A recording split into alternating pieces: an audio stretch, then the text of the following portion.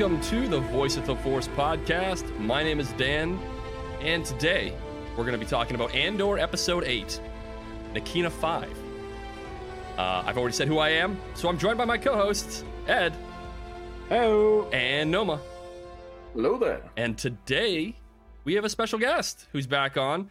We talked about it last time of him coming back on for Andor, and here he is, the brain balance, as I put in the show notes. Brian Ballance. There we go. It's only I just saw that. It's early. That's okay. It's better than I had it. Are as there two L's? I had it on. Yes, there's two L's. That's all that matters. And when I was making the episode art with Brian Ballance, I had with Baron Balance. I'm like, Ooh, why do my fingers not know how to spell Brian? I got a report card once in third grade that was to brain balance, but one L. Yeah, I was like, what? I don't know who this is in either regard. That would do it. But yeah, how's everybody doing today? Good. Brain. Excited. Alive. Yep, that's good. That's always good. It's a great start. And hopefully, we're doing a little bit better than some people in this episode. So, Ed, let the listeners know kind of how this podcast works on Temple Archives for covering canon stuff. Well, if we're just covering canon stuff, I guess that's really segregating a bit of our listener base, Dan. But it's all right. It's all right. Good. If you like Legends, this is somewhat for you. There's the door. Yeah. How dare you? I will put myself into legend with this podcast, as it were. On Temple Archives, we summarize Star Wars canon and Legends, specifically now canon. We'll go over the story for you of the episode. This episode today is, like Dan said, Andor Episode 8, Narkina 5. Do not get that mixed up and say Andor Episode 5, but, you know, I almost Narkina did, 8. so I thought I'd do it anyway. Classic. But we're going to give you a little short summary of the story. We're going to tell you how it relates to other canon material, whether that be more episodes in Andor, or whether that be Rebel 1. Great. It is early. Close. Rebels and Rogue One. There you go. Don't mix those up. And Rebels, because, you know, Star Wars Rebels is a thing. Don't forget. We have a quick opinionated discussion about it. That'll be opinions from myself, from Dan, from Brian, from Noma, all what we felt about it, what we didn't feel from it, what we thought about it. And then, as we know, this is all taking place 5 years before the episodes and events of Episode 4, which is the first Death Star exploding. There's a lot that goes on in this episode, I think. But again, that's my opinion. We'll hear some very drastically different things, mayhap, but I'll explain my position and everybody else will explain theirs. And if you'd like to explain your position, feel free to do so. We've got multiple ways of contacting us. We've got easier ways of contacting us. There's a ton of ways to do so, but you'll be in the seat for that, and we'd love to hear more. So Noma's going to let you know how exactly you can get in contact with us if you have any difficulty finding those whatsoever. Don't worry, we're going to say it again at the end of the podcast. If there are feelings, questions, things you noticed that we didn't notice, we'd love to hear it. So please, please, please share with us. Absolutely. I mean, considering what happens in this episode, you'll be in the seat for this is a little bit ominous, but I dig it. Yeah, there's a whole bunch of different ways to get into contact with us. One of the easiest is our website, which is voiceoftheforce.com. We've also got our merch shop, got to plug that just one more time, which is shop.voiceoftheforce.com. We've got an email as well, that is connect@voiceoftheforce.com. Social media-wise, on Twitter and Instagram, the handle for both of those is @VoiceForcePod. As always, retweeting and reposting our new episode tweets does help with growing our listener base and is very much appreciated. And you can listen, rate, review, follow, and subscribe to the podcast on Apple Podcasts, Google Podcasts, SoundCloud, Spotify, Amazon Music, Audible, and all major podcast platforms.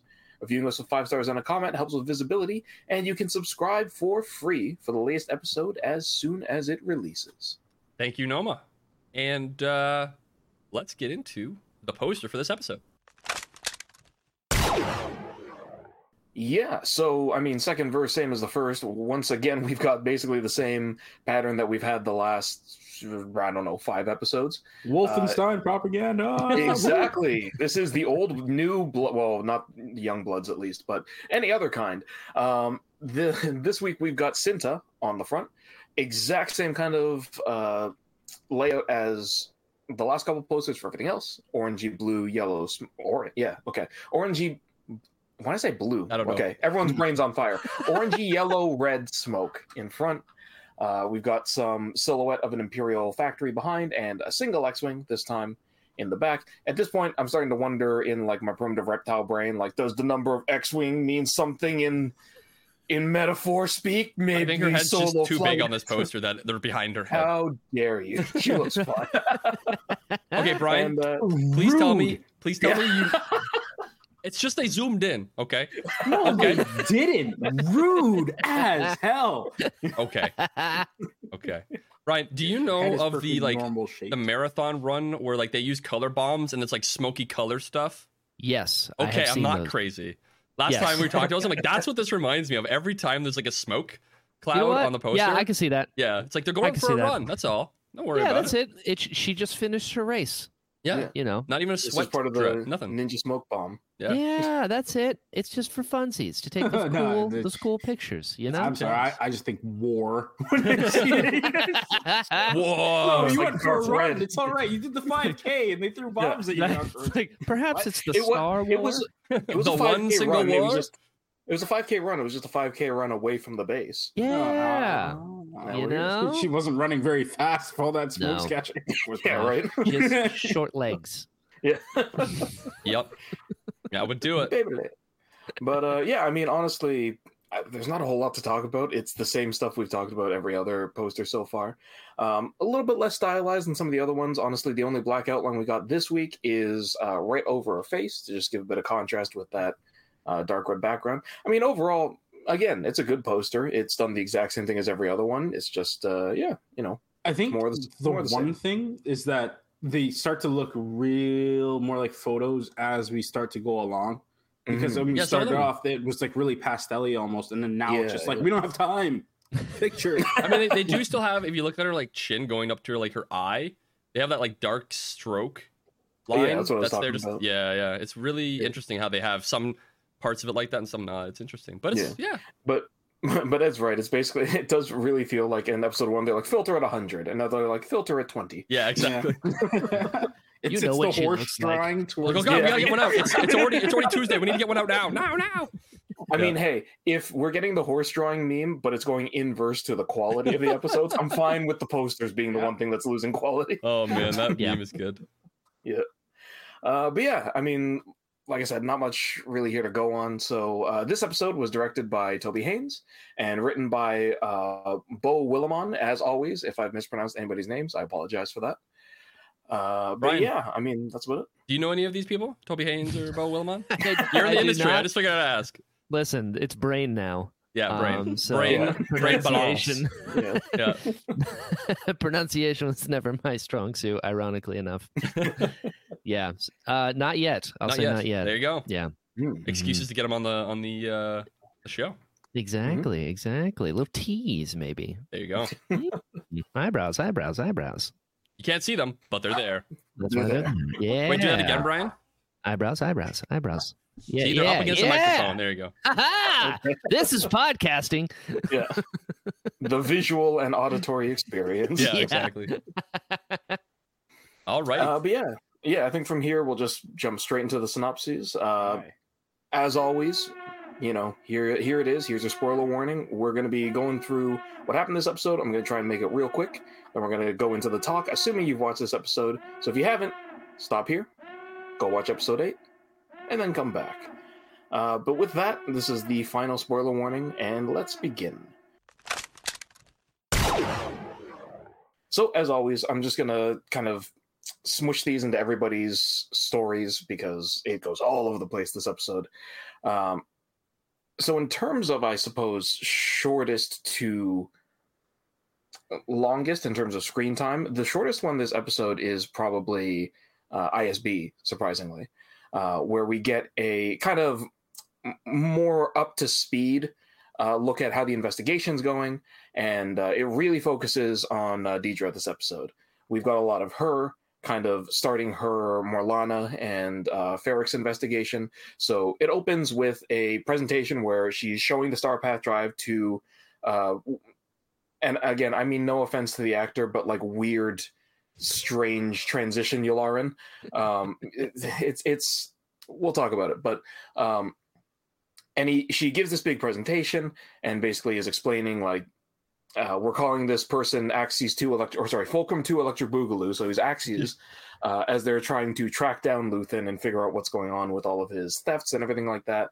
And now we also see that because she's kind of stepped up and has done exactly what her, what's his name, Partagaz was telling her to do, which was, make sure all the evidence is there, make sure it's an actual case, don't just bring me thoughts and instincts, actual proof.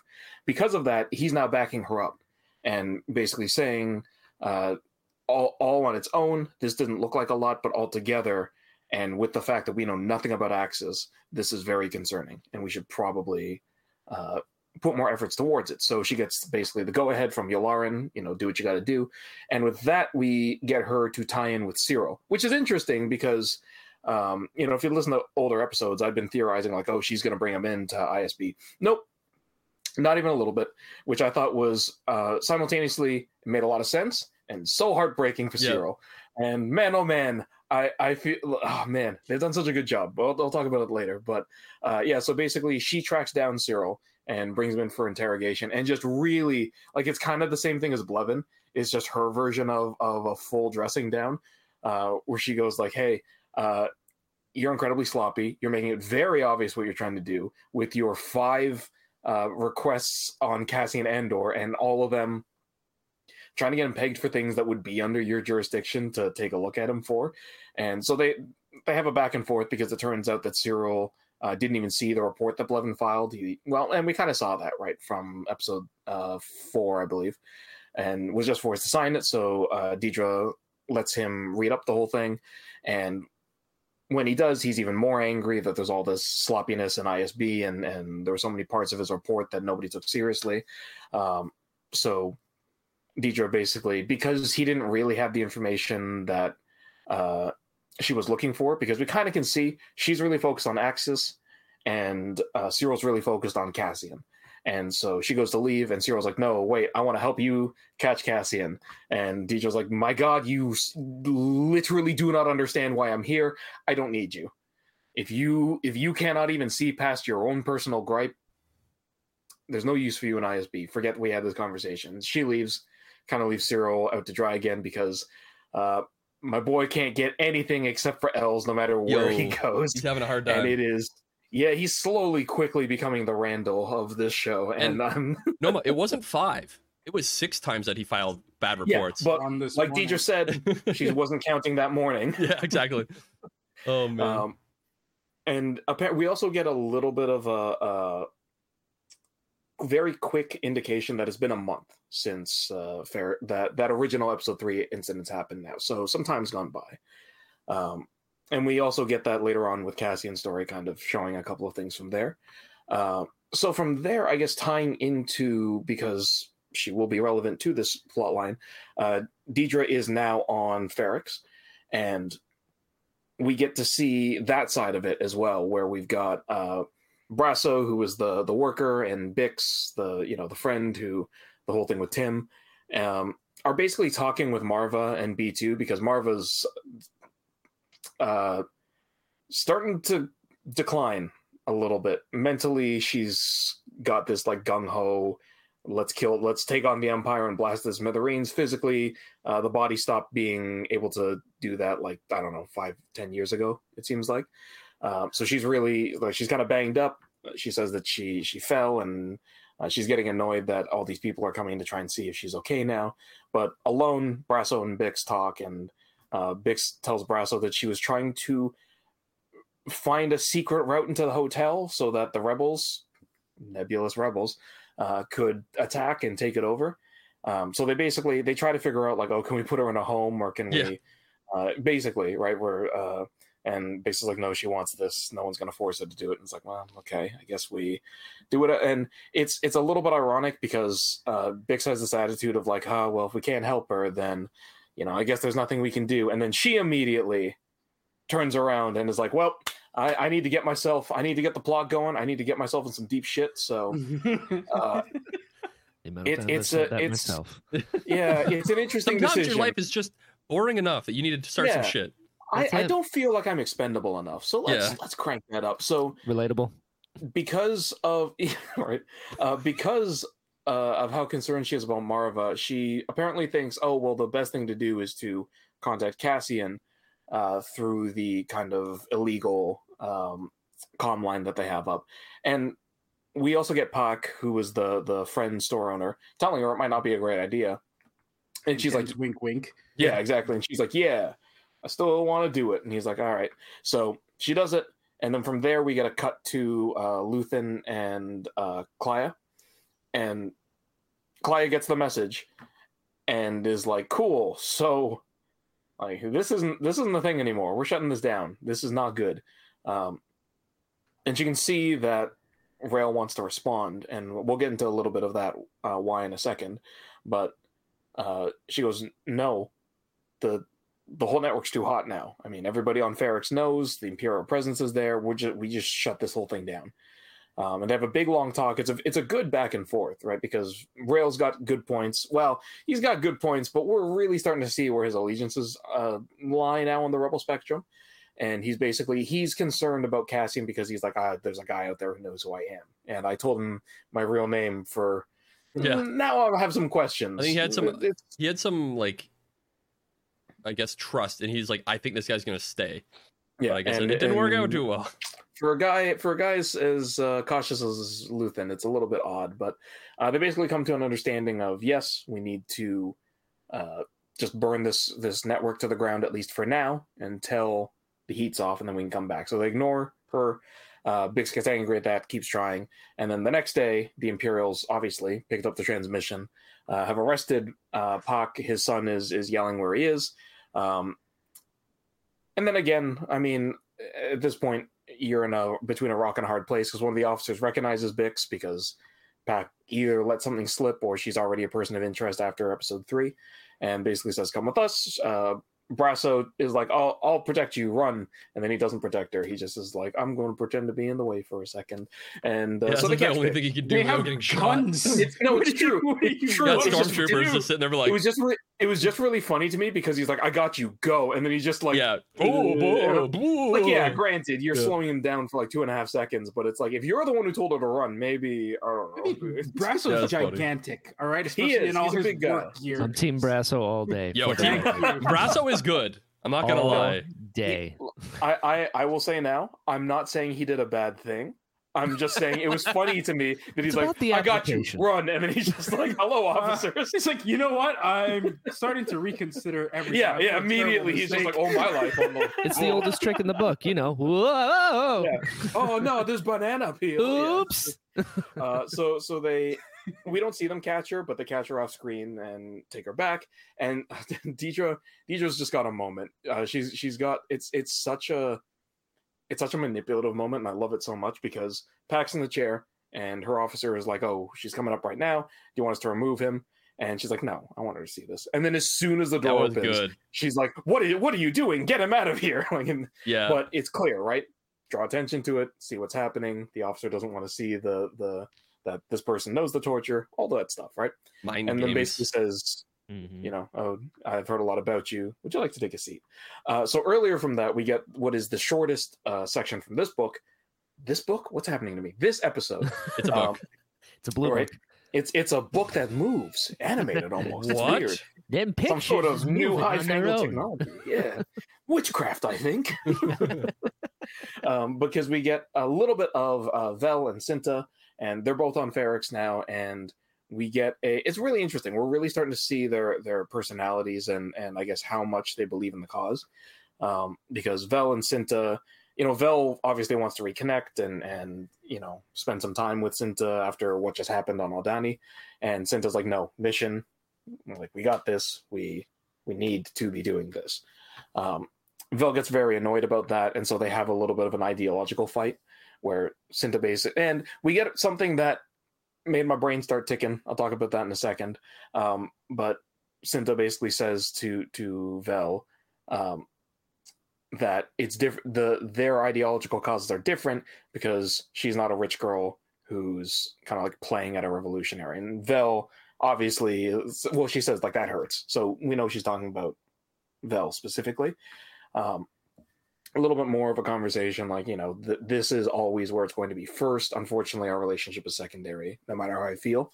And so they kind of come to an agreement on that. Vel leaves Ferrix to pursue, I don't know what. We're never really told what the new objective for her is, but Cinta's sticking around to, I guess, watch Marva and see what happens. Because they're still trying to, so far, eliminate Cassian. Who knows? So it's still kind of up in the air. But speaking of Cassian, the main chunk of the episode focuses on him. And, well, you know what? Before we get on to Cassian, Mon Mothma also has a very small chunk, where I guess it's just another party. It's a couple days later. We see her talking with Tay again, and we see Perrin kind of smoldering about it's totally not infidelity, it definitely is, blah, blah, blah, again. But Mon and Tay are basically having a bit of a conversation about how it's already going to be hard to now take money from wherever Mon needs it to funnel into rebel activities. So they have a very quick talk about that. Mon gets distracted with a dignitary, ends up talking with a bunch of senators, and we see, which is good because I think it's been very black and white so far. So we see a little bit more of a gray talk with politicians who are probably either allied with her or friendly with her.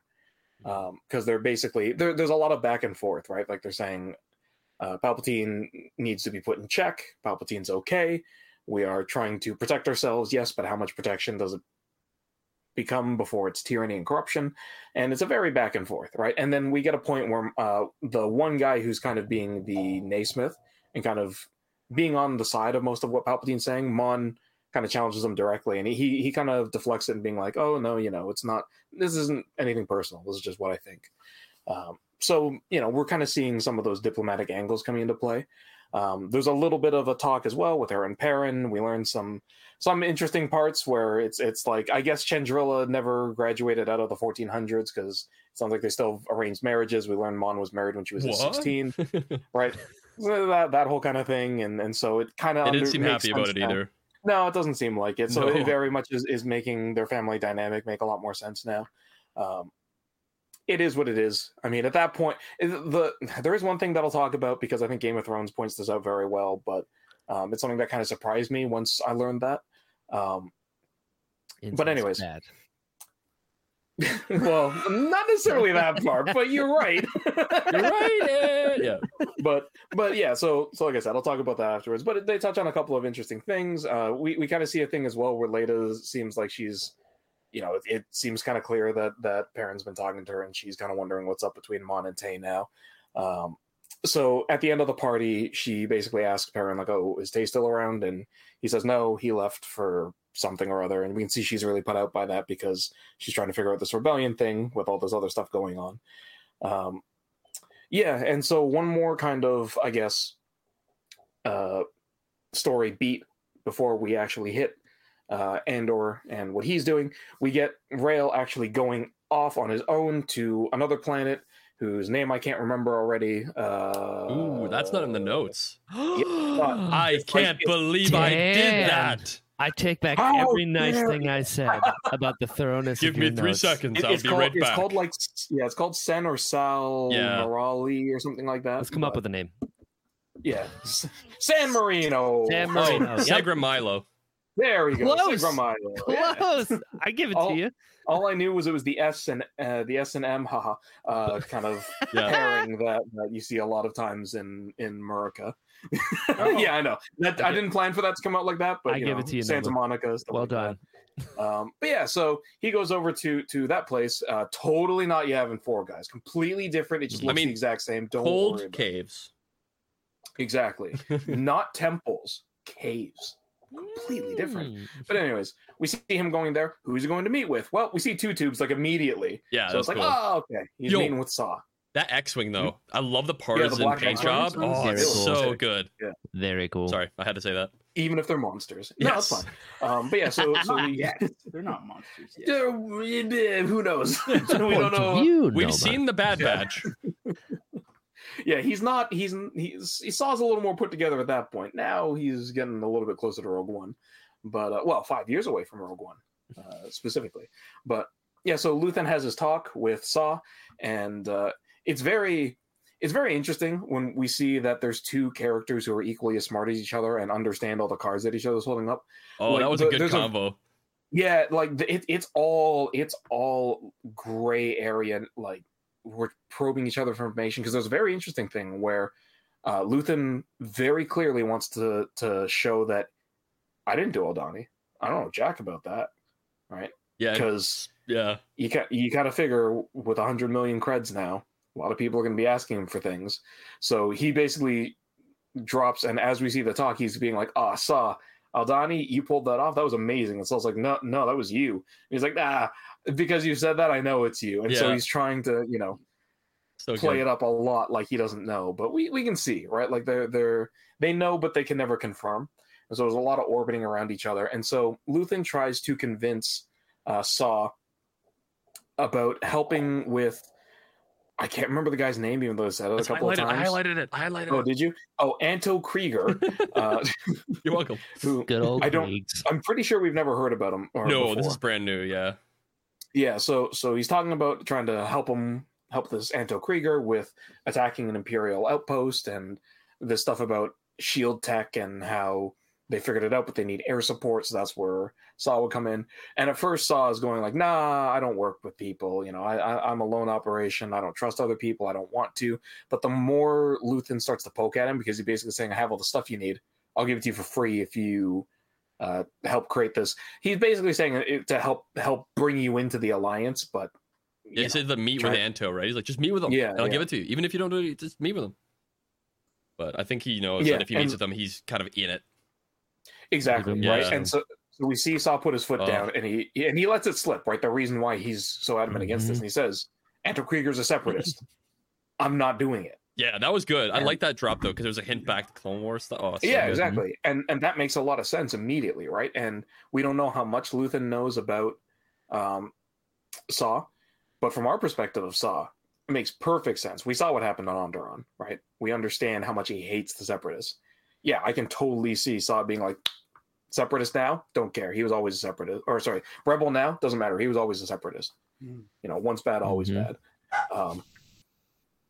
So yeah, basically that kind of wraps up that side of it. And we also get a little bit of an introspective on Luthen, because Saw, when he's this angry, he basically says like, you expect me to do all this stuff. You expect me to just, work with people that I don't know anything about you. Why should I trust someone who plays in the shadows as much as you do? And Luthen basically says, well, you want to know about me? I'm a coward. I'm willing to put all these people in risk, but I want to make sure that I'm never connected to it, which is fair, right? He's not wrong. He's honest about it. Yeah, exactly. So not the best person, but he's got good intentions. Well, especially because he's trying to get other people to get hurt and in pain to drive this rebellion. Yeah, exactly. A noble coward. Yeah, basically, good intentions, terrible person. But it makes him gray and it makes him interesting, I think. Sorry. So yeah. Now moving on to the main course. The meat and potatoes. Kind of like the steak and salad. That's here. It's a steak, but it's the casserole. Yeah, it's deep, one of those. It's one of them flank that steaks hurt that you're me. not actually supposed to. I was gonna say the Andoroli, but that's not a thing. Not actually supposed to grill. You're supposed to put in a stew. But So Cassian, we see the fallout. Yeah, I know. Sorry, Ed. It's always our Save the bones. Save the bones for the soup. Yeah, An Arrested Development reference. Man, we've been making that reference since he was in Mando. Right podcast. The magistrate himself. We're making some stew. Get them bones together. Get yourself a nice broth. You got yourself a soup. I want my money back. I want my money back. That's basically the conversation with him and Mando. Like, Kinda. you got save the bounties, and you got yourself a stew. I Take want these my money. calamari flan. You keep these flan. You keep them for a rainy day. Pop them in the water. Yeah, you got yourself, a good bank account. Oh, geez. But anyways, so we kind of see him being processed, put into Imperial transports. We get some good Easter stuff. egg drop that I wasn't expecting. Ooh, I just kind of assumed that the planet was defunct thousands of years ago, but it's not anymore. We'll talk about that. I think I put it in the notes if I know what it is. It starts with a B?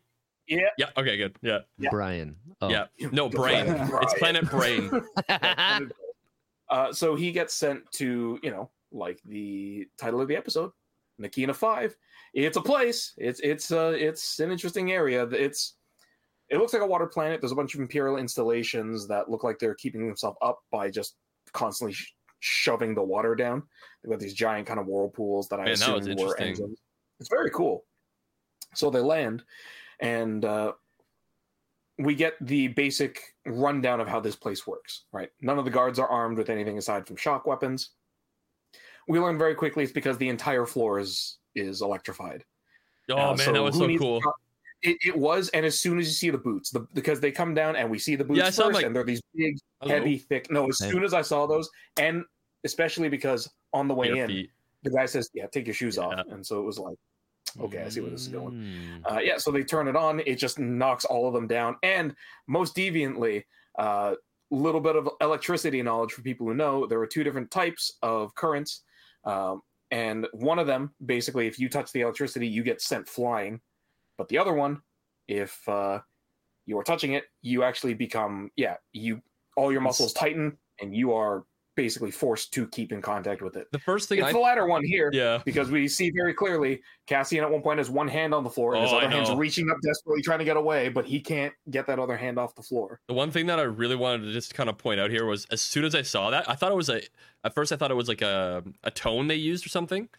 And I'm like, oh, they were wearing like earbuds, like the IS or the Imperials. I'm like, no, it's the shock floor. Okay, cool.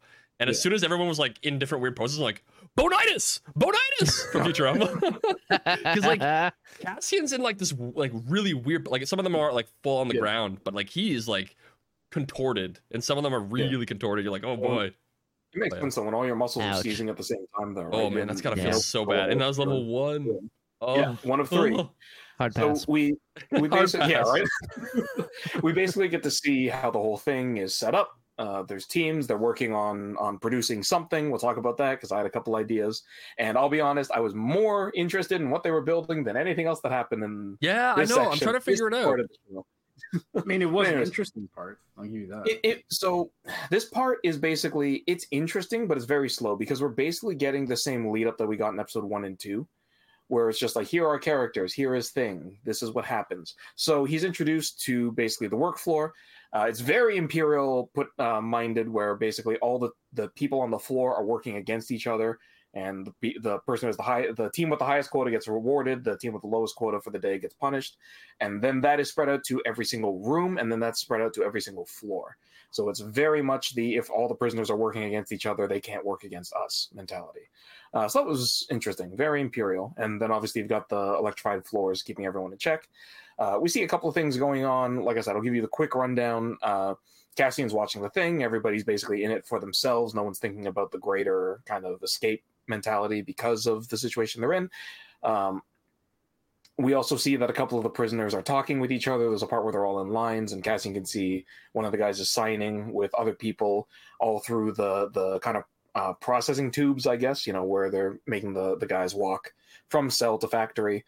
There's dozens and dozens of these tubes, and they've all got windows for whatever reason. I mean, it's very convenient because it lets them all talk to each other, but I assume the Imperial reason is sapping morale, so you can see that there's like billions of you here and nobody's getting out.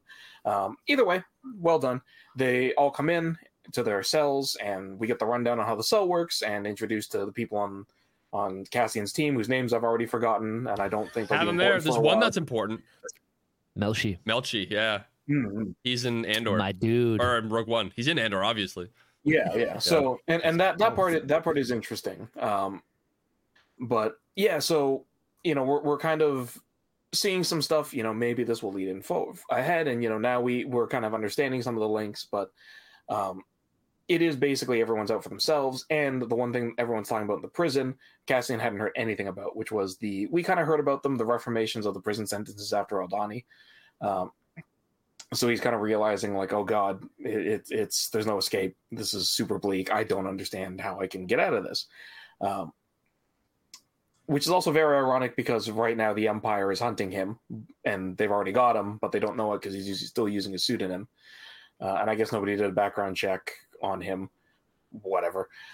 So basically that is kind of the episode as far as it is. The only other thing that happens is one of the prisoners kind of just loses all hope at one point. And so we see, there's a hint about it. One of the characters, well, Andy Serkis's character says, "Do you sleepwalk?" And Cassian's like, "What?" And he's like, "Oh, you'll see." And so the guy jumps, kills himself on the electric floor, and everybody starts. Again, we see the mentality. Nobody gives a shit about the fact that he killed himself. They're all annoyed that they're going to be smelling cooked flesh all night. And table 3 is going to have it one man short. Yeah. They're more worried about that, right? So it's very bleak. It's very dystopian. It's very imperial. So the episode kind of just ends on what's he going to do now, right? I wonder if Cassian will survive. Will he appear in Rogue One? You know what? Find out next time. We got to watch until episode 12, and then I think there's a season 2, something like that. Yeah, we'll find out. I wonder what will happen. But so that kind of rounds out this episode. As always, I'd like to, at least from my end, start with the negative points that I have. Yeah, and I mean, again, it's not the actor's fault. I'm not sure if it's the director who's just telling him to act like this, or it's just like, I don't know, but he's not talking like the Clone Wars Yularen. He's got more emotion, which is good and bad, because Yularen's always been super composed, right? Like his only real emotions in the Clone Wars are like battle ready and angry and surprised. And surprised, I was going to say, and surprised as well. Say disgruntled more than. I mean, angry. if you think about the very beginning of every Clone Wars episode, you get in a galaxy far away. But that's not Yularen, though. It's the same person with the same voice. I know. It's not Yularen. But yeah, because I always remember Landing at Point Rain, where Anakin's like, "We need bomber support now," and Yularen's like, I can't. Sorry, he just immediately shunts it away. Yeah. He's like, we have no free bombers. We're doing things. I'm sorry, the landing zone's your thing to deal with, right? Like it's very, even when he's angry, he's being competent, and he's always being very professional, right? Yularen is like professionalism to a T. So again, not knocking the actor, it's just weird when you get a different portrayal. So that was throwing me off throughout the episode. Interestingly, me and Dan both agreed. We got a little bit of a disparity, because me and Dan are agreeing on something which is not rare, but not common. It's the holy grail. It is. I mean, I agree to a point. Like, there are things that happen, but yeah, go ahead. But Ed and Brian both really liked the Cassian section this episode, and me and Dan were both like, something happened. There's a lot of things happening. There are sections that I did enjoy, but there are parts that are repetitive for a purpose, though, right? And that's where I'm just like, okay, we're continuing with the same thing over and over again, but it's to show the repetitiveness to get like Andor in the understanding of how prison works, I guess, right? Well, they portray it well. Yeah, they do. That's exactly it. It's also just because, like, we know the next episode is supposed to, quotes, finish this arc, right? As far as we've been led to believe, as far as we've been led to believe, 3 episode arcs, So maybe it won't, right? But from how it's been arrayed out with the last 6 episodes, it feels like the next episode is supposed to be the end. So it's like, what is happening? Like, unless next episode the Partisans hit Narkina 5. Oh my god! Is that what the bull's supposed to do? Is that the outpost? Yeah. Right. It could be. Who knows? There is options. That's not an outpost. You're straight up lying. No, that's a facility. But yeah, I mean, like, Dan, I'll pass this to you in a moment. But it was just very much that kind of like, it was reminding me of episode 1 and 2, where it's like, time is passing because atmosphere, and I'm like, yeah, but we've only got one more episode. I appreciate it, but I need some more stuff compared to how stuffed all the other parts were this episode. This one feels like the Slim Fast meal of this dinner, as it were. Here's a Slim Jimmy's, the guys. prison meal. Yeah. I mean, the tube that you eat, it's like that was cool. Oh, that was so. You get flavor, yeah, and you get texture, and then taste like and flavor. Yeah, you get flavor if you come top of the room. If you're at the bottom, you get punishment. That's it. It's the Empire. So good. The Empire has like masterfully figured out how to just strip every luxury away from you. And it's Plankton would never. If this was the chum bucket, you only get option 1 at the chum bucket. Yeah. Oh man, But so good. Yeah, and that's also there's something in there that's so like faint, but it's so sinister to me because it's flavor and taste. Taste, that's what it is. And I was like, isn't that the same thing? Oh no, it's flavor. Doesn't necessarily mean it's good. Yeah. Right? Taste implies good. Flavor just implies something besides bland. Yo, it's like seafood like, sludge. I mean, It's just like porridge with nothing. I thought of it the same way. Yeah, it's Like, almost like the there's stuff some that Baby Yoda was eating in Yeah. Mando. It's like runny mashed potatoes. Yeah. It's one of those what's the Go-gurt. in the Omega Squad books, when Darman gives Etain the ration cube. Yeah. And, Yeah. It has all the nutrition you possibly need. It tastes like cardboard. It has all the nutrition you possibly need. I can't believe, just on a side note, just because of what I said with the Mandalorian like stew thing, I can't believe I don't think we made the joke on that episode about the stew. We did. should have. Did we? We must have. I gotta listen back because I don't if remember it was that. there and I saw him 100% because I told you from the start, as soon as That was I a saw him, Mando I was just episode. like, that was a I Mando can't. heavy episode though. Like no other characters except from the But it was just Mandalorian. like, Well, no. no, it was Mando and Satine. Not Satine, sorry. What's her name? What? Bo-Katan? Bo-Katan. Cara Dune. What are you guys? What? No. Wasn't it? No, that's a different episode. What? That was season Oh, 1. I'm okay, season 2. Sorry. When he comes back, right? No. Trust me, every I thought time I you see meant the Carl Bone Weathers, Rocket. it's Arrested Development and No, I was nothing, thinking season 2. Sorry. nothing else. Like that Forever stew joke remember came that. up. Don't you worry. Oh, I know it You came go up. back I just don't and think it check. came up during that part. But we'll see. It did. Don't worry. All Has righty. anyone here actually ever heard a chicken before? Sorry. Yeah. Oh man, it's so good. Anyways, that's Arrested Development. If you haven't seen that, it's a great show. Go watch it. We're gonna do an episode Please on Arrested do. Development. We're gonna do it. Oh, Yes. please. I love that. Yes. But yeah, so I guess shifting from there, because that's honestly, I mean, Dan, if there was anything you wanted to add on to that, I'm not sure. I think so we talked about the episode with I think it was episode 6 where the tension was always in that episode where like it was the heist, right? And there were slow parts in it, but the parts that were slow were intentionally slow and small parts that were like kind of build up that tension in between the parts that were crazy, just to kind of like red herring you a little bit, but also like give you that sense of unease. And in this episode, you kind of get that between the juxtaposition between, Mon Mothma's part as well as Andor's part, because they juxtapose like the prison sentence versus, the high Faloran senator life, and like the difference between those two lifestyles and like what's happening.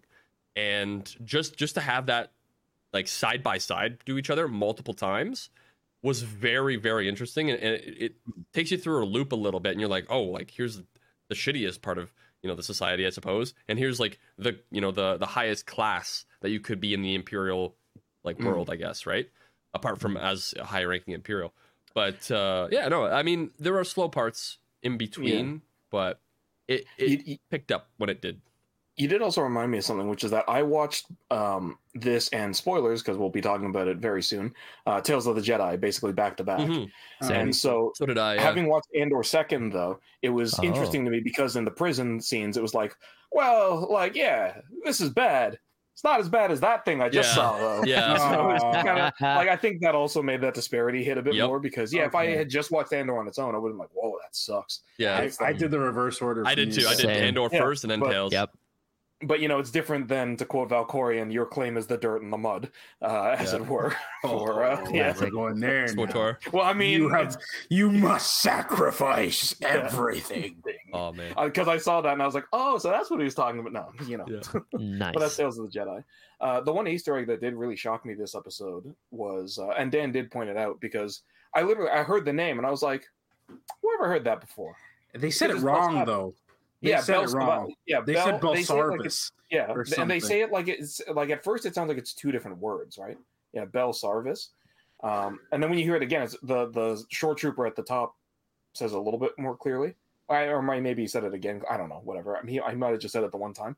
But yeah, it's right. It sounds like Belsarvis, and then I kind of put in my head like, oh, Belsarvis, which for anybody who hasn't played SWTOR, Belsarvis is a Republic prison planet. Republic prison planet, but it's an unknown one. Off the books. Yeah, off the books, so that it's where they keep all their stuff and do war crimes. It also and all kinds belonged of to the Rakata Infinite Empire as well. Yes, that's what it was built on. Yeah. Oh yeah, Whoa. Brian, if you haven't seen SWTOR, that is I did basically- not. Ooh, okay. It's crazy. It's what shocked me though, because we're talking Rebellion era. Yeah. And Belsavis back in It's still SWTOR, there. right? Like, so it's been there for Yeah. yeah. That's way back. Rakata We're talking- engineering. Yeah, But that, like see, it's a few that 100 years after Revan, basically. Sheesh. that Yeah. pissed me off though, because for a place as important as that, how dare you say it wrong? And so I feel like no, Ed, but Ed, if we've learned on his anything name. these last 2 episodes, is that pronunciation can vary depending on where you're from in the galaxy. no. I'm pointing to This- Dan. I don't know if you guys are. Yeah, You're he's pointing on to that Noma's side. like top of his But head. like legit though, because it's already established, and especially because you're dealing with prison stuff like that. The minute you put Bell anything, I'm gonna think of Belsavis. So you have to make sure you're making that association. If you're not, and you're trying to be like, well, we're just gonna Disney-fy it, but it's like it's not Korriban and Moraband. Oh yeah, no, that's Right. fair. That was an It's interesting. not that. Yeah. It's Savis and Sarvis. You Like, know you're what? not even Yeah. even putting any work To be into it at this fair, point. you know, apparently Belsavis in Legends at least used to be known as Plawal. So See, but that's a many big names. difference, I know. right? Yeah. And that is something you can say that's region locked or whatever at that point. Sarvis and Savis, fuck off. It's not a U in the absence of a U. Okay. The one thing I'd be willing to, I guess, stretch this, like this is just a rando shore trooper. Maybe he didn't know, but the difference between an L and an R. Oh, sorry, an R. I know Where's where that you're going with shore this. I know trooper where from? you're going with this, Nova. No. Sorry, because I also messed it up. Because I know where Dan just thought I was going, which Oh, was making fun of my. So you're terrible for thinking Yeah, that, by yeah. the way. I You're am. making me think that. But the difference between a V and an R, sorry, because he says Bill Sarvis, it's a little bit weird. But like maybe he's just an idiot. Wow. He didn't have an accent either, so it's not like, oh yes, Bill Sarvis. Not the Yeah, I actor, remember that place, the Bill character. Sarvis. Yeah, it's a good Right. place. Yeah. I love Yeah, it. the character. Love it there. You know, we've got tons of prisoners there. We can do whatever we like with them. Bill Sarvis. But no, it's not. But, It's yeah. Savis. But yeah.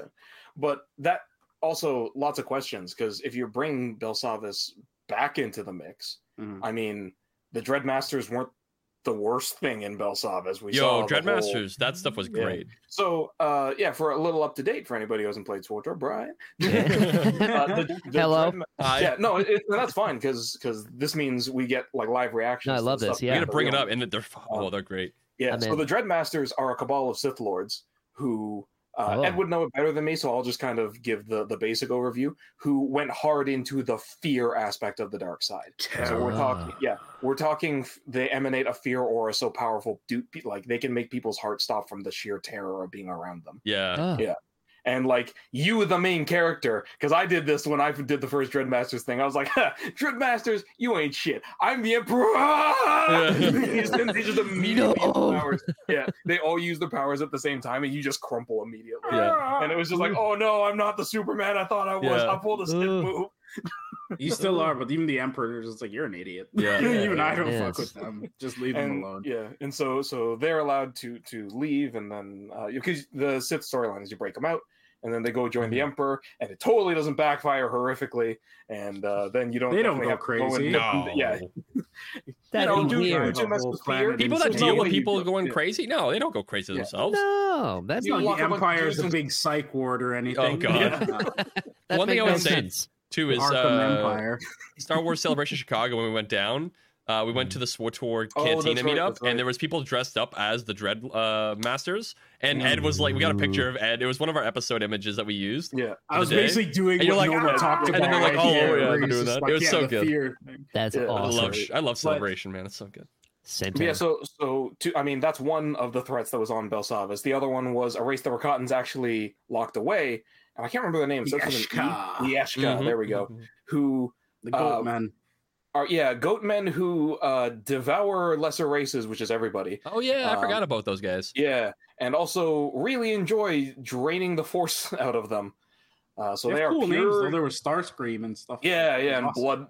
Blood Hunt or Blood Husk or something like that. Yeah, Dinobot. For him. He never showed up, and I was like, God damn it. Yeah. Yeah.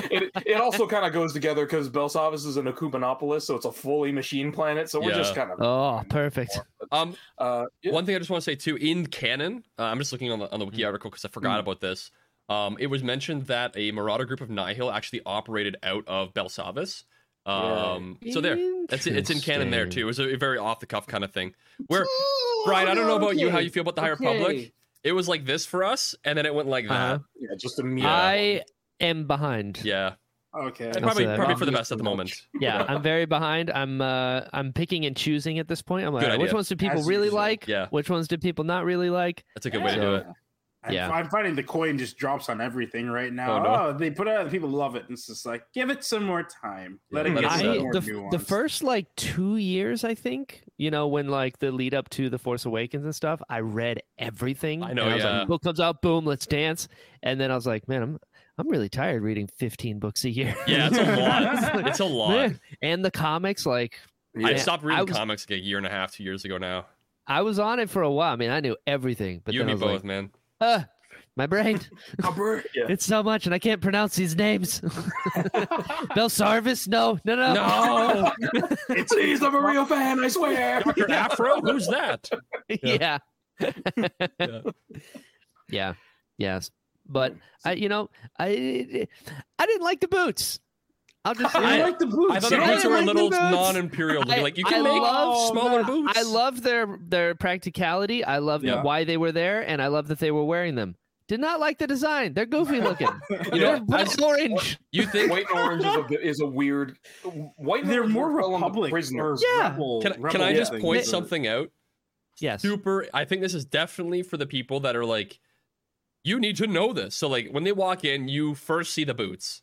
Yes. And then they walk by in the prison, and then they look at the rack of boots, and the guy's like, keep on moving, keep on moving. Yep. And it makes a point to do that. And then the one thing that I thought was funny is on the bottom of the boot is an Imperial logo. So if you get stomped on by, I guess, an Imperial, all you see is the Imperial logo. The Imperial logo. Just the make them black. personification of the Empire. It's like, it was the episode and the director saying, keep looking at the boots so then you know that Andor needs the boots. Nope. That's what and I have something to go right against that, and I'm agreeing with Brian here. Okay. Because I didn't really think about the boots until you started mentioning that. It's like, you know what? You already told them to take their shoes off. What the hell does it matter what boots they're wearing as long as they're wearing something? Well, yes, you're running that much. You're running that much current, sure, but half the time those boots look shiny leather and some kind of rubbery anyway. So do that. Just make them black. Put some buckles on them. Spray them black. Instead, you made them like the Marty McFly shoes. You did, yeah. And you know what? Maybe that's what it was, right? This is the Empire. There's one person in the entire Empire that's like, let's add some flair. Let's just do it. And got away with it. Right? Let's just do the. Listen, the prison nobody guards, outside the prison's gonna know about this, so it's all good. Our image on the outside is black and white. I have had to make 100 different pieces of apparel that are all just gray or black. I know what it was. I know what it was. Rebel in the Empire. There's one artist that's like, I need to express myself. All right, so here's what we're going to do. We're going to go to the prison guards' their feet. That is going to be my place. Orange. The one thing what are we doing? The one thing that I'm going to point out is that prison as well without any boots of his own. He's wearing a big Molly Mock coat. Yes. There's one flamboyant guy that's just an artist in the prison. That's his canvas. Is the guard's feet. It's such a weird place to put flair. One thing I'll say about the boots. Didn't like it. They had to save money for Death Star parts, so they had to not use a black dye to dye the rubber black. That's basically what it was. That's got to be it. Because they are goofy looking. Between that and the TIE Defender program, they got nothing. They got no money. When you say it like that, I'm just imagining some technician just walking down these white hallways, just dumping black paint. Yeah. Down all the Death Star hallways. Are you kidding? Those boots sounded like they should squeak when you walk. Yeah. If you listen really closely, you hear that. But going back to SpongeBob and the boots. Yeah. Oh, so good. Those boots are so cartoony. I what are we doing? I immediately, just because I always wanted them as kids, I was like, oh, they're wearing moon boots. Yes, that's exactly what they were. Yeah, exactly. Moon boots. Yep. Yes. Yep. You pull off the string part, you pull off those bottom parts, and you just. I'm gonna tell you right now, cosplayers are Didn't gonna have like a field day working with the Eva foam to make those boots. They're gonna have a hell of a time making that. It's gonna be so good. Yeah, but to what purpose? If you have your whole outfit and then it's just like the boots. If you look really close at the boots, there's a little bubble that you push and it inflates them. Hey, it's the pump action Jordan, whatever it was. I feel like at that point it's more of like, oh shit, I forgot the boots for my cosplay, but there is a Payless shoes down the street. That's what I'm saying. There's, I respect designers, but this one didn't do it for me. That's funny. Like in a prison, the worst place that you could be, and the Empire is bad enough to be in an Imperial prison. It's like, that's where we're gonna put these boots. Yeah. Yeah. No, to be fair, they said at the beginning, like, hey, like, we don't need, why do you think we don't need weapons? And they have like the stun sticks. But then there's a part where like Cassian's in the middle going to where he works, and there's like 6 guns trained on him. And they're like the big, I can't remember what one they're called, Ed might know, but they're the ones with the silver like conical end to them. They're really big blaster pistols. And I don't remember what they're called. I'll find the model in a second. DC-15s? Maybe I'll look it up. Is it the ones the rebels No, not use? DC-15. I'll look it up. You guys keep on talking. Yeah, so I wasn't into the boots. So it's such a tiny little thing that I was like, those look dumb. But it does like, if you were looking at them as not a prisoner, if it wasn't that crushing environment, it would take away from the like authoritativeness of a little bit. Like I said, if a guy is supposed to be like, we're gonna shock you to death, but then when he walks in, it's like, dude. If we take the Huck speech and put a clown nose on him, I can't take it seriously. Exactly. If he turns around and there's a kick me sign, it's like, it's a DH-17. DH-17. DH-17. Not DC, DH. Yeah. Now I'm going to take everything you guys just thought about and throw a wrench at you. Let's do it. Right? Go for it. You can dodge a wrench, here. You can dodge a ball. I love that movie so much. So, if you watch the last bit of the episode 7 and into this episode, right? Yes. Where Cassian's getting processed and taken away and all that, and he's just like, the hell's going on? And that's just crazy stuff. And go right into it, right? Yes. So there's no there's no moving between parts, anything like that. It's just Cassian to Cassian. So he's already like, what the hell is happening? He gets tossed into this stuff with all these other guys who look like they've done nothing except for the guys who are running away. We drop him off here. He sees the water before he's like, what the fuck is this place? And from there, you see that look on his face. Where before, it's just kind of like, huh? And before you can even get your mind around anything, you see these boots. And so you're completely thrown off. Yep. And you're like, well, I don't know what's going on. It is. It's true. Right? Until the electricity goes off, then it's like, ow. Yeah. What? Okay, boots gone. What the hell just happened? It'll just be a happy memory. It's your last bit of like, oh, that's nice. Ah! What? Okay, and then let down. Don't know what's going on. Everybody's like, okay, you can see the wires turning, or the gears turning in his head still, right? Where it's just like, okay, so you're in, like, exits that way, and I'm looking around. Guns, more of those crazy boot things, okay. No, forward, yep. Okay, go in here and go down the elevator. Oh, there's an out. How do we get back up? It's operating from the outside. Yeah. Oh shit! That's where you see the first oh shit look. The dystopian vibe in that place is. You've got a really good point there as well, though, because there is one scene that really threw me off in the beginning, which is when they're all in that processing line later on. Yeah. And he sees the hand signs thing. But when I first saw Cassian, I was shocked because Diego Luna does an amazing job. He looks so shell shocked, utterly. He's just like. And because remember, this isn't the first time he's been in jail, right? But the difference from last time I got from as a young adult to an adult. That's what really kicks him in the teeth even more so. Because anybody else would be like, I've done this thing first. Get there, we'll get out. Now he's just like, there is no out. And you hear everybody talking about it. And then even Kino, when he's talking to him, he's just like, yep, this. I have 243 days left or whatever. You will not fuck that up for me. Yo. And if you try anything, if you even talk about it, I'll just report you. Andy Serkis is so good in this. I'm so glad they didn't turn him into an alien and use him as CG because, like, holy shit, you never see Andy Serkis in anything. Yes, you do. He's in Black Panther. What's wrong with you? I mean, yes, Batman. But like, very, very rarely. He's always used for the CG stuff because of his like facial features, right? It's usually what it is. Less these days. It's true. So, he's so good. Just all the credit. Just Cassian going through that, right? So he's already got that shell shocked face. He's was watching them that first day because he can't jump in and help out and mess something up. and you're seeing the monotony of it, and he's just like, oh my god, this is my life. Yep. No, he's still kind of fighting with it there until they get into the actual cells, and then from there it's just like, what the fresh hell is this? There's not even a screen on the door, and it's just like, no, the do you sleepwalk comment, everything like that. It's just like, what? Welcome to Squid Game. Right, that's exactly what I it thought. Reminded me of. Jumpsuits and all. Star Wars Squid Game. Yeah. Right? Yeah. And Yeah. I was waiting for the music. And then it was the food and the water thing, and he's just like, what do you shock, oh god. And then literal shock. And then literal shock happens, and you see him there finally, and that's where the most soul crushing look is. Yeah. Where he's just like, no escape. He just died stepping onto a flare. Mm-hmm. This, where I could roll off anytime. He sat there like curled up in like a kind of like a crouched position around his knees, and he's just like this is fucked up. Like that 6 years. Yeah, 6 years for nothing. Every time you see something, put that in thought into your head, because that's all I could think of is when he was looking at every individual thing and how they were talking. Yep. Yeah. 6 years. Well, especially because it's displayed too, right? 2190. And you have the number. Yeah. So that was it's good. just like, holy shit. Yeah.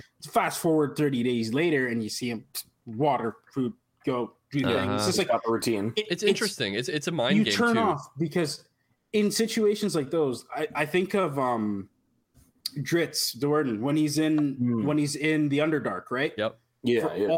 All that time, and it's just like you don't have conscious thought anymore. Really, he became the hunter. He wasn't a name, anything. He was just a presence, an entity. Just to push down all that. Everything. The individualistic part of your body, right? Of who you are. So the best thing to see is from here, how do we get Rogue One Cassian? Where it's a blend of like what he was before, and that kind of like everybody called him roguish, kind of Han Solo-like esque, everything like that. To just everybody fuck off. I'm doing this my own, whatever. I need to learn to trust people again. All that. How do we get to that? Right. And this is going to be the start of it. Yeah, and that's going to lead to an interesting. Maybe it'll be part of his redemption back towards like the old Cassian, but because I would have assumed that he met K2 first and then hit that deep pit of know like coldness and then come back up. But now it's going to be he hits that point now, then meets K2, and then we'll see what happens. I think there's going to be some more dark stuff happening for sure. Obviously, 100%. It's that kind of show, we're not out of anything. We're just getting started, boys. Yeah. Escalade. Yeah, we only had one torture scene this episode, right? Supposed to get two. I will say, as much as I disliked the aesthetic of the boots, I loved the no doors thing. Because on the cells, so smart to be like, it's a mind game. The whole thing. We don't need doors. Where are you gonna go? I was like, man, and it was so smart. Like, my biggest criticism of the show so far, for me personally, is it's too real. Fair enough. So like that. So like Savannah and I talked about it when we reviewed the other ones, and a big thing for me was Star Wars. To me, is fantastical. Right? It's real, but it's not real. Right. It's that little bit of extra, like to let you know this isn't our world. It's Star Wars. It's a long time ago in a galaxy far, far away. So for me, I love me a sentence enhancer, but when I'm watching Star Wars, some guy goes, "Shit, we're surrounded." I go, "What did he just say?" Yeah, what? I saw that too. I mean, Carabas. Did you say hell? Like, did you say hell? Han says hell in the I'll original. see you But in it's hell. Like I want, How do you know? I want new swear words. You know, like give me one like dank ferric. You know, like that's what does it mean? It means shit. That's what it means. What's the you know? So Stargate like one? Isn't there like a frag? in this, Is there something like that? There's Frack is like Battlestar. Oh, it's Battlestar. That's so what like it is. Okay. for me, that was a thing that it just kind of took me out of it in the previous episode. I get you. Well, But that being said, in this episode, I loved how they did prison because it's exactly like it is here, where it's the free labor, right? Like you have prisoners in the prison system today making license plate and other goods and whatever. It's like, okay, the Empire, the system, I get it. I get it. That's where kind of like my line is, because they were in prison, they were getting free labor for the Empire, but they were building spaceship parts. You're like, okay, that's where my line is. Yeah. You know, like I feel like that fit for me. But then when we get to the torture scene, it's just a chair with leather belts, straps. Yeah, give me some Star Wars belts. Give me a weird headrest. Something. And that's the thing that surprised me was when I first saw Pac, I thought it was him on that table thing, right? Yeah, because I thought of the torture table from episode 5. He's just so messed up after leaned over. it. I own that chair. It's right there. Ever again without thinking about that. What are we doing, guys? Do something. There it is. Yeah, it's interesting. Those are my only two things that I'm like, that was too real for me. I get you. Yeah, I was actually surprised by that because I was assuming when I realized that wasn't, I was like, oh, so there's an interrogation droid floating. Oh, there's nothing there. Yeah. It's just mind games. He just had a doctor in there with a bunch of needles. Mm-hmm. Exactly. Show me the guy from Mando, the clone dude that's like got Grogu on the table. It's like, just give me one of those guys. Show me a strap that tightens itself. It's bare minimum. That's all I need.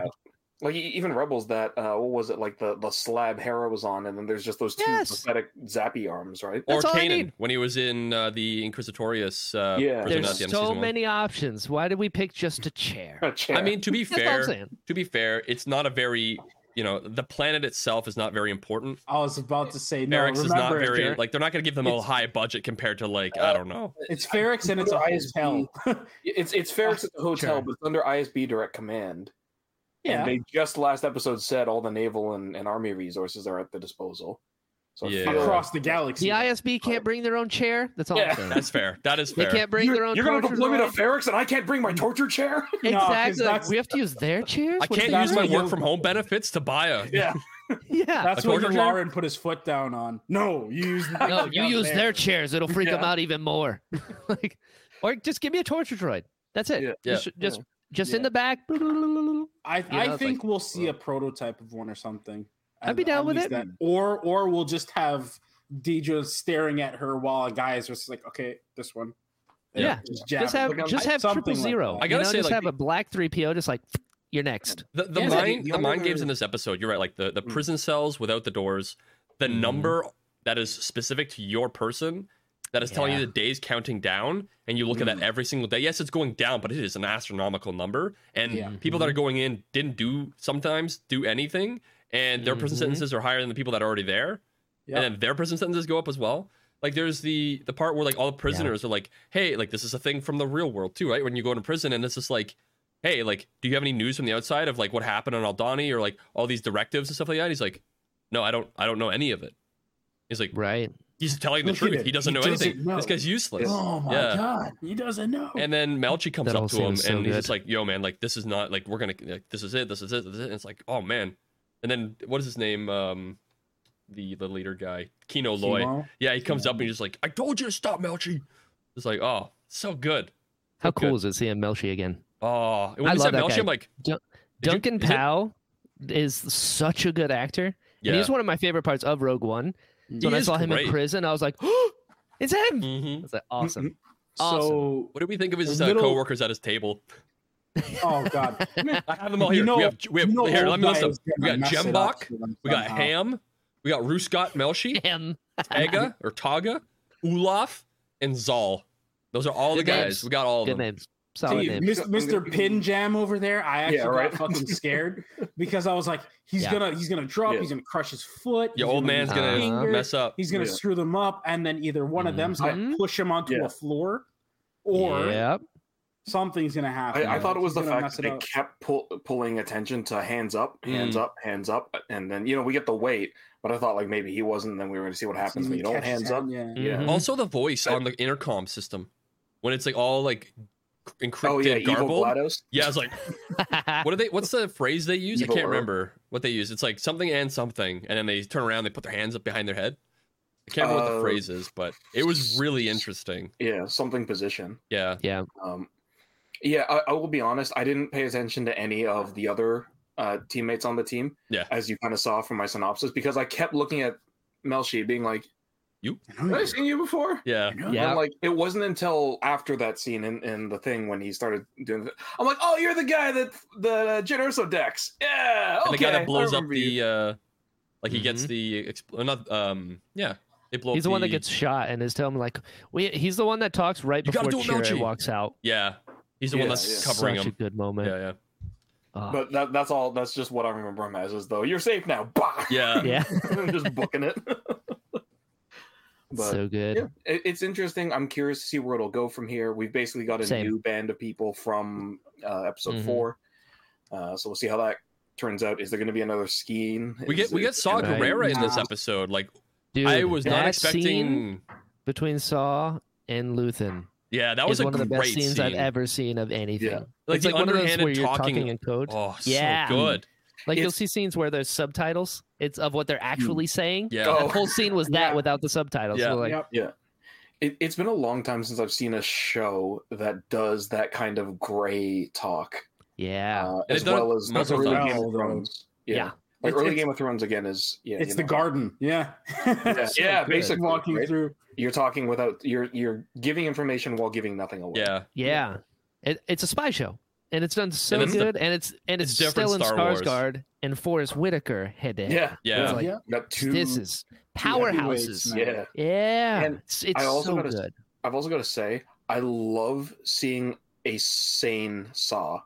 Same. Well, to that was a very degree. cool. He kind of This is loses like at the end. No, Comparatively. he's there just angry. He also doesn't Yeah. have That's the thing, right? the mask yet. He's not No, walking around Gentleman has- every day more lies. Yeah. Yeah. And Who that- are and you? It's not- I don't That's the know who thing. you are. That's the thing. Yeah. They're Yeah. showing. Yeah. I've never seen, well, not that I've never seen, but like they've done a progression of a character really well from Clone Wars all the way through. Yeah. Because he's not quite Proto Vader yet, Right. but Yeah. like, he's Still got got his he's limbs. got the outlines of everything from what we see in Bad Batch, where he's not there at all. Really, He's a still younger. kinda He's young like a looking. 30-something-year-old in Right? that. Yeah. And now it's been about what 15 years or so, 14 years maybe. Yeah. So he's like, yeah, no, I still got hair, got my armor, still laughing, still jokes, still underhanded talks. I don't think everybody's crazy. I think everybody's out to get me yet. One thing I would Right. say is I recommend it to these guys before and listeners. If you haven't read or listened to Rebel Rising, which was a prequel to Rogue One, it explains so much of Saw and Jin's relationship while she was with him.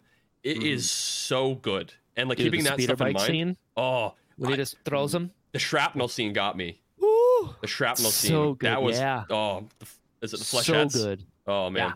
That's dark. It was bad. That's It a was good dark stuff. Listen to that. Yeah, you definitely got to listen to it. It's a smaller book. It's a young no. It's Beth I was gonna Revis. say that doesn't sound like young adults. It's almost like a young Shrapnel, adult book yeah, though. no. Like it's the Yeah. size. It's not an adult. Like it's not an adult novel like you would see like Light of the Jedi and stuff. But it's one of the It's smaller a short ones. story. So it's a novella. Yeah. It's a novel, right? It's a Yeah. few hundred pages. Yeah, it's not too bad. It's good. It's Beth Revis. It's really good. Yeah, it's But it's- fantastic. But it really, the whole thing is about Saw raising Jin Yes. and what that's like, and then Jin and Saw becoming more paranoid as the years go on. Because Yeah. he's like, these are my guys, and someone's like, are they though? Yeah. He goes, what do you mean? What you mean? And then just that seed and watching it grow of like, I can't trust anybody. And somebody says one bad thing about somebody, and he's like, get him out. Yep. Like it's dark.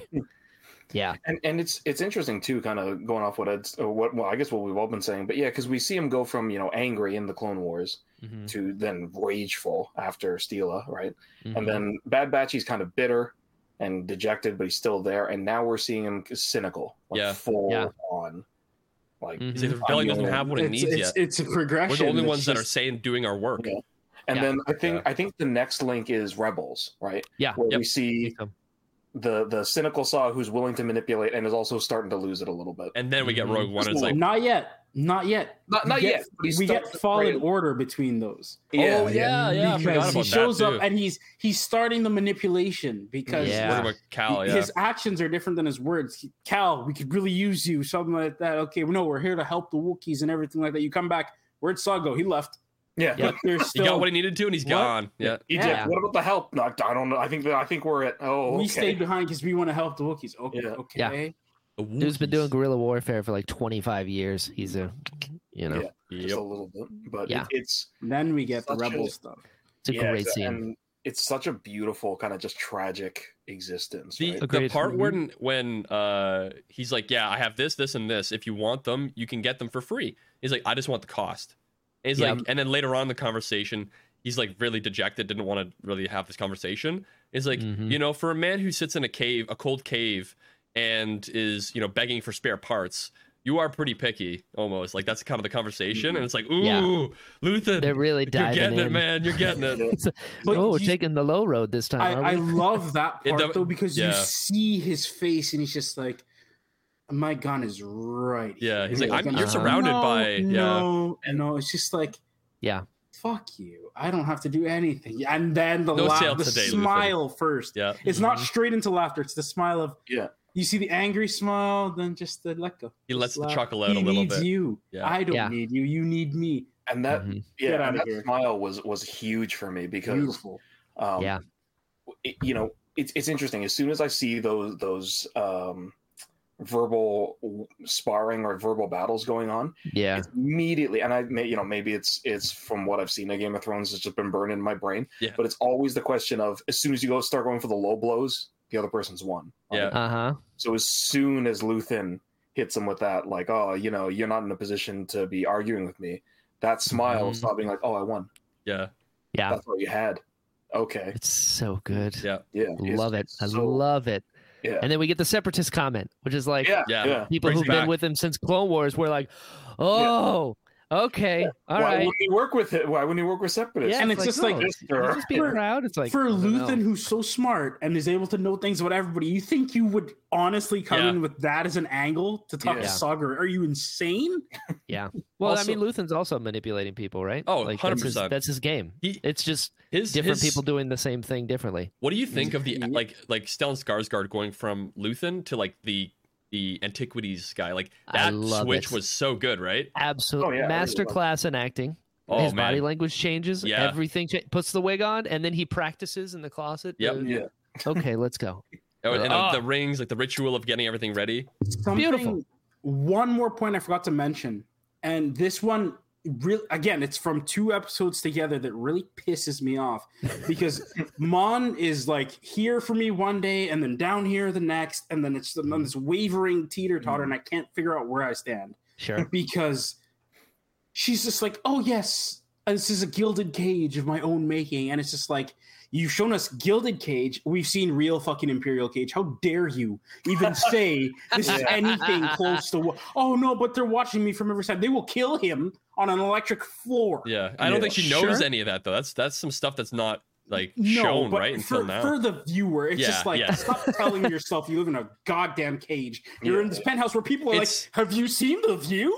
It's all from a certain point of view. Yeah, from her point of view and then from his point of view. That's exactly it's a relative really thing. Do understand it. I know. But it's just like you're having verbal sparring matches with other senators who are just here to eat your food and drink your booze and not really give a fuck about what you have to say. Little worm thing. 2 other guys, that was gross. These other guys who don't care about anything. You're here trying, my secret monies. Yes. Oh, the husband, whatever. And then you have Cassian. Am I going to die today? I mean, to be fair, if Mon Mothma gets caught, she will die. We're talking secret public police. execution of her and her whole family. Absolutely. And Chandrilla gets blown up. Like, if Death Cassian Star. gets caught, he gets shocked for like a second, and then he's gone. Yeah.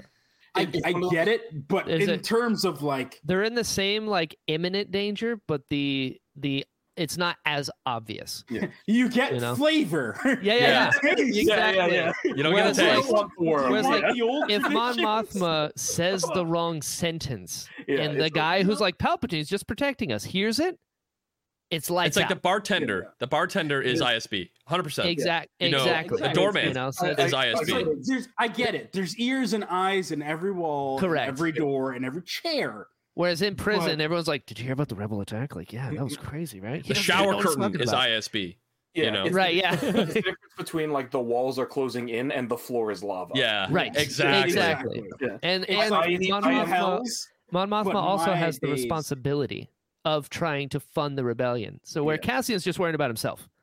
So the stakes are higher for Mon Mothma in the same way with Luthen. They're trying to get teams together and build a rebellion. In different ways, but they're doing it together, yeah. Correct. But there's more responsibility on Mon Mothma's side. Again, it's like 6th and 7th circle of hell at this point. Yeah, absolutely. They're doing their thing to make sure one thing. It's just like 6. I want to live. Yes. It's like there's nothing wrong with trying to stay alive. But that's another interesting point, right? With Luthen, at least, is the line that he has with Saw, where he says, we need this oppression, we need the Empire to step on people next, and it's that's where you're really seeing his evil coming out, because he wants people to go through what Cassian's going through. Right. Yep. So then they'll fight up. They'll get It's- more soldiers. Luthen and Well, he Saul, said I see as the oppression same breeds person. rebellion, right? Yeah. So I think he's turning to more towards that. Like I think at first was more on Mon's side, and then as Andor has progressed, it's been like, okay, we have to get into my own way to do this because it's not working her way. Yes. It was Well, they straight always up said it gonna in the go Antiquity store. Yeah. You know, she's like, "Do you realize what you did?" He's like, "This is what we do. This is a rebellion, isn't it?" We need people to Like- get hurt, so then people start to fight against the oppression that's coming around. Right. But we're choke also now slowly, seeing, right? Yeah. we're also now seeing Rail starting to bounce off, the walls of his own plan because Saw mocks him, right, for the partisan alliance, which is clearly what he's trying to build up. Yep. Right. Now we're seeing that it's the partisan alliance, not the rebel alliance. Correct. But how do you have a partisan alliance when your leader doesn't even want to work with you? So True. And that's it. See, that was a curious thing too, because I was about to bring that up when he mentions all these different cells of to presumably partisans at this point, right? And it's just like, hang on, but you were the partisans. Wait a minute. So it was the true partisans or whatever, and then there was the human coalition and some other craziness. And I was like, who the fuck? What? And I was like, that one doesn't make sense because the Empire is like truly xenophobic. You think you would be more, what? I'm just waiting for that line of the partisans are an idea, and ideas are proof. I'll get that thing, but it's interesting, right? We're seeing how difficult it is to really foment a rebellion, which is from my point of view. I think that's really interesting because something that Legends has shown a lot is we got like 5 different descriptions on how the Rebel Alliance was built, right? Like Unleashed. Force Unleashed. It was the Rebels and Force Unleashed, it was like the Ghosts and Force Unleashed, and like not Force Unleashed. It was Empire at War, and then it was like other, Battlefront. Well, but it's always been, and then they all came together immediately, and everybody was best friends. Like that's right. Even Ramkota, we can't work with other people. It just has to be us. Help? Yes, please. Yeah. Okay. I mean, that's kind of what happens in Rogue One, right? We get that where it's just like, they're like, we're not going to take this step because if we take this step, it's no turning back, and we don't know what the other side shows. And then they realize, shit, we got to do this. And then some people do it, and then they're like, okay, half our fleet's gone, so we got to take the other half because if we have only a half left, we're not going to be able to do it. Yeah, it's all or nothing, Yeah. Well, that's why Episode 4 is such a big deal, right? It was the first time the Rebel Alliance came together to be like, "Oh, it's go time. We're inside. We're inside. Let's go." Yep. Everyone. Hey, they tried over Adelon. Right? That one might not have just been as effective. Yeah. I'm excited to see the dissension between Mon Mothma and Saw Gerrera. Because I've mentioned it before, where Mon Mothma's like, he's an extremist. We're not with him. Yeah. And we saw it in Rebels too, right? Where she was like, "Here's a good speech," and Saw's like, "Here's a better one." Yeah. Exactly. Yeah. Yeah. What if instead we just killed him? Yeah. She's like, nope. There needs to be a galaxy when we're done. He's like, I don't think so. We're bringing him down with us. Yeah. Have you considered Imperial genocide? Yeah. Yes, exactly. They did it to us. We'll do it to them. Yeah. It's like, Saw, look at. You're missing limbs, dude. Yeah. He's like, I don't care. Your lungs are taken. Yeah. Yes. Not as many limbs as they're going to lose when I'm done with them. He's fighting through COVID, and it's not great. Yeah. Oh my god. So, he's on a ventilator. Okay, I'm done. Yeah. Just a small point I want to jump back to, because I did mention in the synopsis that I talk about it with this new revelation of Mon and Perrin. I don't know how I feel about it because. For a thing where kind of like what you were saying, Brian, with how the realism kind of pulls you away. That part made me confused because if it was a political marriage, if it was there was no love between them, and you have to do this for the Chandrilan families, then I'm shocked that they didn't have the thing that like most of the Game of Thrones nobles did, where it's like if you're in a loveless political marriage, you just go out and bang other people. Sure. Blunt, right? Classic. So yeah, I mean, because that's what else as you do. I will use this whole position thing again. Now. Listen, Bobby B got around. So because she's like we've seen senators and everything like that before, right? And how they're the basically royalty of the galaxy now, yeah. In this form, where Moth's positions is, and how she's trying to fight for everybody and show this true paragon of virtue, kind of thing like that. She can't have like anything like that around her, right? Probably never could. She became a senator at 16. Yeah. And from there, that was her whole thing. Facts. That's why Perrin's probably pissed off and drinking most of the time. And he's like, can't do anything with you. Can't go out on your back because if I do, I'm the villain of the galaxy. I'm worse than the Emperor. Okay, like fair that. point. Yeah. I have a child with persona. you, so it's even worse. My public persona is bleeding into the personal stuff. So I want to have a party. I want to have some friends over. This is the worst kind of people over. Yeah, to spite you. So this is how I can't even get drunk. Yeah. Right. You know what? That's a fair point. I can definitely see that part. Because that was the thing where it was like why is Perrin getting so angry about this like perceived infidelity if technically he should just be going and doing whatever he wants, right? I thought the same thing. I was just like, yeah, dude, who cares? Screw this lady. Go do what you want. It's just like, oh wait, you can't. Life in the public eye, baby. Yeah. The interesting thing is like there's many layers to that, right? And for Mon, like, you know, who's to say that, you know, the marriage at the beginning, because it seems like they're not nostalgic, but she's like, yeah, you know, once upon a time you would have liked, you know, to do the charity thing, but not anymore, right? That kind of stuff. It's like you changed, Perrin, and you've gotten corrupt in the way that you've kind of made buddies with the evil empire and the people that are just looking out for themselves, and that's kind of bled into who he has become as a person, as a man. And no, you changed. Yeah, we didn't want this forever. You wanted peace. Well, the Emperor brought peace, and now you don't like it, so you're fighting. I'm done. You said 2 terms, man. And now you're running for a 7th. Why? I can see both of those arguments coming up. And I really hope Layla's there. She's just like, Mom, Dad, please stop the fighting. No, I think it would be. Mom, you're an asshole. She's like, I'm going to live with Dad. I also want to get drunk. I also want worms in my drinks. Hey, she called it disgusting. Yeah, she did. She did. So she didn't like that. That's true. I'm also going to say my hot take for the episode. I want to try that drink. You know what? Same. That's something they should. Yeah. You know, okay. $5,000, please. Okay, yeah. So exactly. Right. Rant about the Star Wars Hotel Galaxy like spaceship. Halcyon Brian, do you know a lot about this thing? Because it is overpriced. I do. The Star Cruiser. Yeah, thing, it is where not it's like, great. Here's a $3,000 whiskey in a. Well, Cantono. it's also $6,000 to have a family of 3 adults and 1 kid go. Which makes no sense. And I don't even have that much But I mean, money. that's a drink you can put in. You get that, and then you get this little like maybe like a gummy type worm thing that like when you throw it in the drink, it like fizzes up or something. Like just kind of have that. Disappear for 3 days. If I pay $3,000 to give me a fucking gummy worm, I'm gonna lose. No, not $3,000, but you know, it's like, you know, $20 drink or something. Like, I better wake up younger with no back pain after exactly. You know what, Brian? You also get a tour of not Rancho Obi-Wan, the Lucasfilm Ranch. Skywalker Ranch. Skywalker Ranch. Yeah, I've already been there. You lucky son of a bitch. Oh, I wish. I'll tell you about gummy it later. worm that's just full of Tylenol 3. You tell us about it later, and then you can hook us up a little bit later. Yeah. Why does this drink taste like sedative? It's like, now, that's what they do. They take you from there, they drag you into a van, and then drive you to Galaxy's Edge and throw you down. Be like, hey, we got here. Hey, as long as the Twilight is driving, I'm in. There you go. I'm sorry. Also, Ed, now that you've mentioned it, go on, become the strongest in the universe. Still salty. So, coming back to Andor. Yes. Who? Brian, take away some points that you really, really enjoyed about this episode. I really enjoyed the scene with Saw and Luthen. That was probably a pretty high point. Yeah, I mean, I don't think anything compares to that because there's just so much subtext of what's going on in that scene. It wasn't, and there's so much that could be said and so much that couldn't, and very much like, oh, you did that, right? It's like, dude, I know you did it. He goes, I don't think so. I think you did it. You're like, you're saying stuff without saying stuff. I can see it and I like it. Yeah. And then the separatist reveal is just, it was huge. Just from an acting standpoint, it was incredible work. Speaking of an acting standpoint, Kyle Soller, I think that's his name.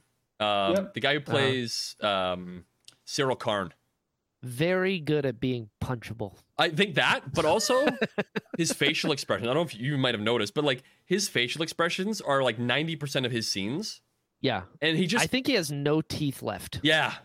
Grinding them. It's so good. The time. For that realism, we're gonna dip back into the end because he is one of the like Nolan was saying, he's one of the realest characters to relate to. Because at that point, Tiger Mom. Dude, parent or whatever his mom, her, she, I forget her name, something Hunter. Eddie. She's the so actress? good. Yeah. She was in the Coen Brothers Macbeth. She was the three witches, and she was so good. Yeah. So to see her this, I'm like, wait, that's one of the witches from Macbeth. Yeah, I mean, we've mentioned it a bunch of times, and I'm sure Brian, you agree with us. Like the acting in this, top tier, man. Show. Yeah. Oh, yeah. Oh my God. There's no weak masterclasses for sure. Even Brasso, Team Brasso, dude. I'm in all day. What did you think of the lieutenant from the security place where Cyril used to work? The guy who put up his hand and he's like, seriously? Remember that guy? He was the guy who did like the speech in front of everybody, and then he's like, take it away, Cyril. And then he comes up, he's like, you guys you're great. We're cool. We gotta be together forever. And then they're like, what the thank you, Captain. I would have liked it much better if he didn't say shit in my Star Wars. Exactly. yeah. That's when it got too real. I was like, all right, I get it. Cool. I'm like, we liked him in the first two episodes, and then the third episode, he just drops the ball. Yeah, and it's like, what are we doing, guys? Why? I'll let Brian finish. I do have one little small gripe. Do the gripe, and then we'll get Brian back on. I didn't realize. I can't all yell at Bix Colleen. You are her, aren't you? And it's just like, okay, he tells you to run. You've been on Ferrix how long? Yeah. Basically your whole life.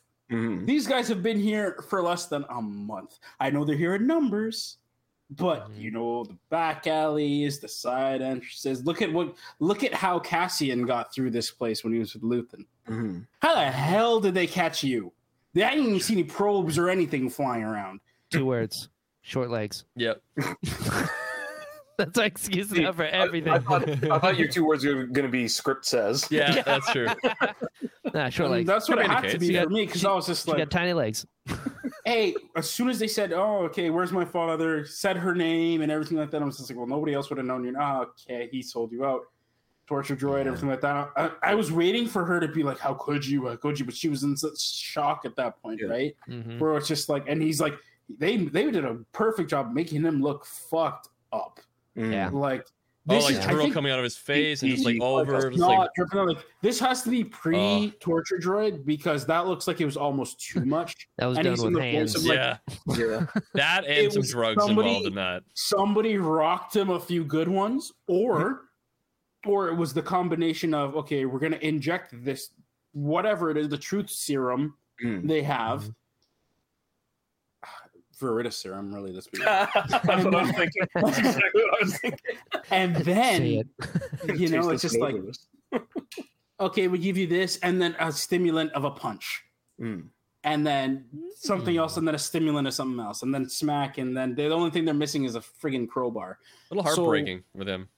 And that's it. So like, nice. you see that look on her face when she's just like, she can't even be mad, because she's like, oh my God, what did it do to you? Have a seat right here. I'm Chris Hansen. How you doing? It's just like, I mean, we got your messages here. Honestly, that was one thing that I was thinking when the son is screaming, is I was like, well, Bix, you've gotten 2 people fucked over now. Yep. Not just him.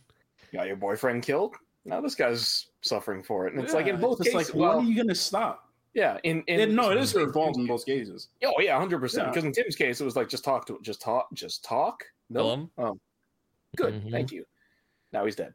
Dead now. Yeah. And same thing with this guy's case. Like, yeah, it would be smart to maybe lay low. And nope, never mind. You're gonna go up the thing because son is scarred. He's crippled and he's lost his mind. Yeah. Because why? Your mom's sick. Yeah. She told me never to come back. What am I gonna do? Okay, the message got through to me. What am I gonna do? Yeah. Although Cassian did say he'd be back, but yeah, right. Who knows? But that was a stupid idea. So like everything to do with Bix in this episode, like I started off really liking her. You're independent. You're doing your thing. You own your shop. You're stupid. She is okay. Well, maybe you just made a mistake. She hasn't hit that level yet, but she is slowly approaching the Martez twins. Oh no! Oh, she's not there yet. She has to do a lot more stupid things. Well, here's the thing, right? She's gonna be able to talk with Deidre, who's been so far one of my favorite characters. Because she's good Imperial. The way she wasn't letting Yularen get away with putting her down or anything. Love that. I was like, girl, beat the shit out of this fucking idiot. He's love another one I can't stand anymore. How he's just like, continue. Yeah, that's and then no response after that for the next 2, and she's just like, all he could say, because she's just like, with respect, we have nothing. He's taking more than it would cost us to fix. And he's just like, I've hit you with numbers. if you choose fact, and if even still get you with Imperial loyalty and allegiance and everything that you professionally subscribe to, and you can't say shit. Let me do it. Yep. I can't believe I need anything from you, but I'm going to go through this. Like, I can't stand that about Yularen anymore. In Clone Wars, great. At least he was an was commanding people. He had some sort of semblance. Here, do you need me to say yes so you can do it? Fuck you. You are so useless now. How do you really feel, Ed? Oh, I could give you a 20-minute story on it, but no. Death Star and him on it, I didn't care. I didn't care. You know what I said? Good. I'm glad. But I will also say the one thing I really liked when Deidre was talking to everybody is you can kind of see she's starting to get used to having all of the information, because she has that moment where she goes a little bit too far and it's like almost insulting Yularen, and she goes, respectfully, sir. No. That was the point I loved. That was the point I was talking about, because it was just like, I need to say this. And it wasn't like I went too far. It's like, I'm doing this intentionally because I'm trying to show you you're not doing enough, or how could you not see this yourself? Why aren't you doing this? And Pentagast, or sorry, not Pentagast. Partagast. But yeah, like that's kind of the point. That was the point I was getting to. Go ahead. She's, she does that and then pulls back a little bit of being like, she's learning, right? Because with Partagaz in the beginning, she would have just gone whole hog. She did, and then she jumps back a little bit. Right? Oh, well, and then Partagaz reprimands her, right? Yep. So like she's learning a little bit of like, okay, so I can say everything and then make the apology. Oh, see, that's not the way I took it. That's not the way I took it at all. If you remember how Partagaz was talking, remember, we were making fun of this the whole time. Yeah. When he talks to that one guy who's constantly his name is Legret. Legret. Yeah, Legret. And he's giving them, he's giving you all the sticks, right? And it's just like, because he didn't do something properly, or he wasn't doing something he was supposed to do. So when I saw her doing it, it's just like, that's your mentor you're learning from. And Yularen's not doing a damn thing. So you saying this to him is kind of just like, hey, Major, back me up here, because we know, right? Yeah, you should have been in his spot. I should be in your spot. So back me up here, yeah? That could be interesting if that is what starts tying into of a thing of her going to Partagaz and being like, hey, so like, Yularen's position, would you like to be there? Because I want to climb this ladder and I could use some allies. I only thought of it because they keep using that ladder reference a lot, right? So it's just like, you're looking for things. You're already going full ISB. It's also internal security bureau, right? So this is internal. The head of your bureau is crap. Although unfortunately, we do know from watching. It doesn't work. Yeah, it doesn't work. I know, because maybe know why? Because the Emperor needs a patsy. You know my pie in the sky wishes for the series, as far as the ISB is concerned. I want to see Sinjir Rethvelis in live action. I would really want to see him from the Aftermath trilogy. So good. We were talking about him.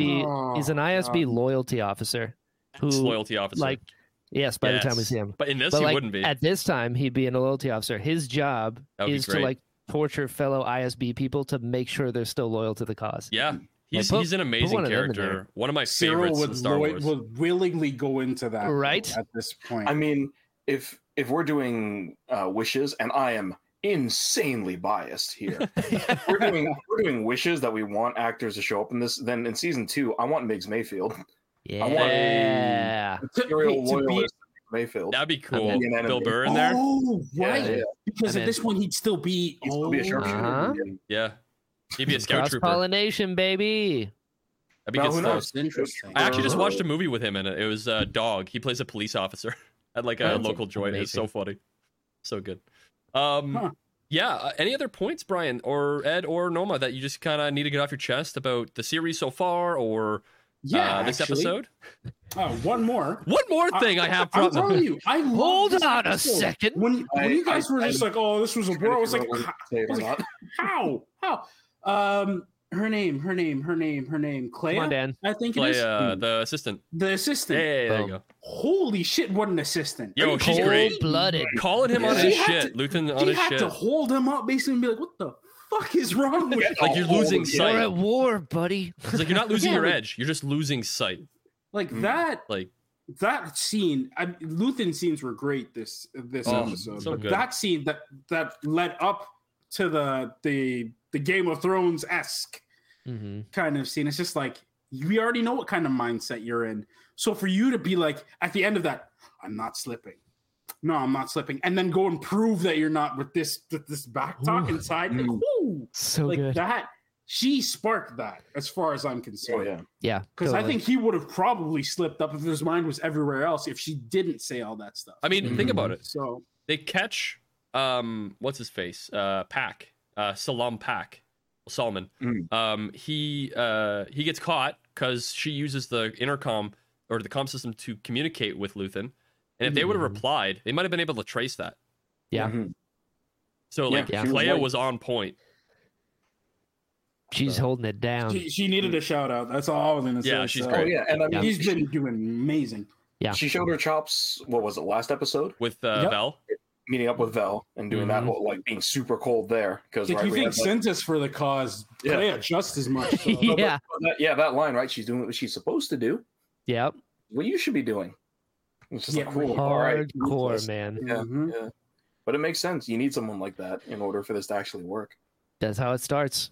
Good stuff. Yeah. Agreed. I'm excited. I'm excited to see where it goes. So far, it's been good. It's been great. Some great episodes, but overall, I'm digging it. The future of the series looks bright, especially since they renewed it for a second season right before they, I think, right before they showed it for season 1. It's like, okay, guess we're getting a little bit more than we thought. I'm happy with that. I'm in. And apparently, small Easter egg from last episode, or I think it is, the officer who's talking to Cassian outside on the beach or whatever like that before he takes him into the processing thing. Sam Witwer. No, nice. Really? In a way. Nice. Was it actually? I was on Twitter. I still have yet to go through it, but like people were posting on it, and they were just like, "Holy shit, Sam, is that him? That him?" So it's like that's when we got a vet. That's cool. I'm leaving that with my soul because this guy's been invested in everything Star Wars since Force Unleashed and voice acting and everything like that. So it would not surprise me at all. They've put other actors under helmets before. Oh yeah, 100%. I know he is the shore trooper that first caught Cassian. It was like, are you part of it? That was Sam.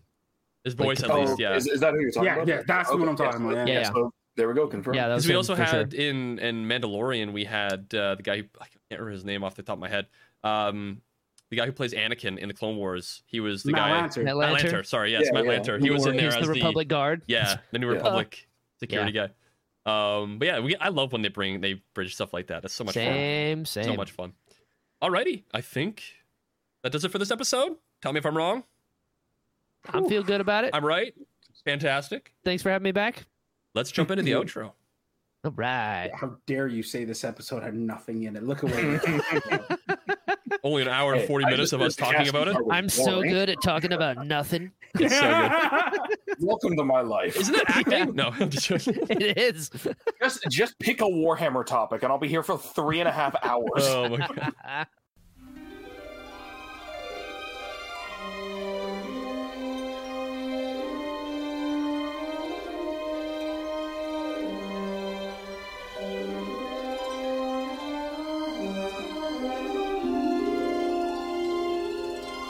Welcome to the outro of this episode of Andor, episode 8, Narkina 5.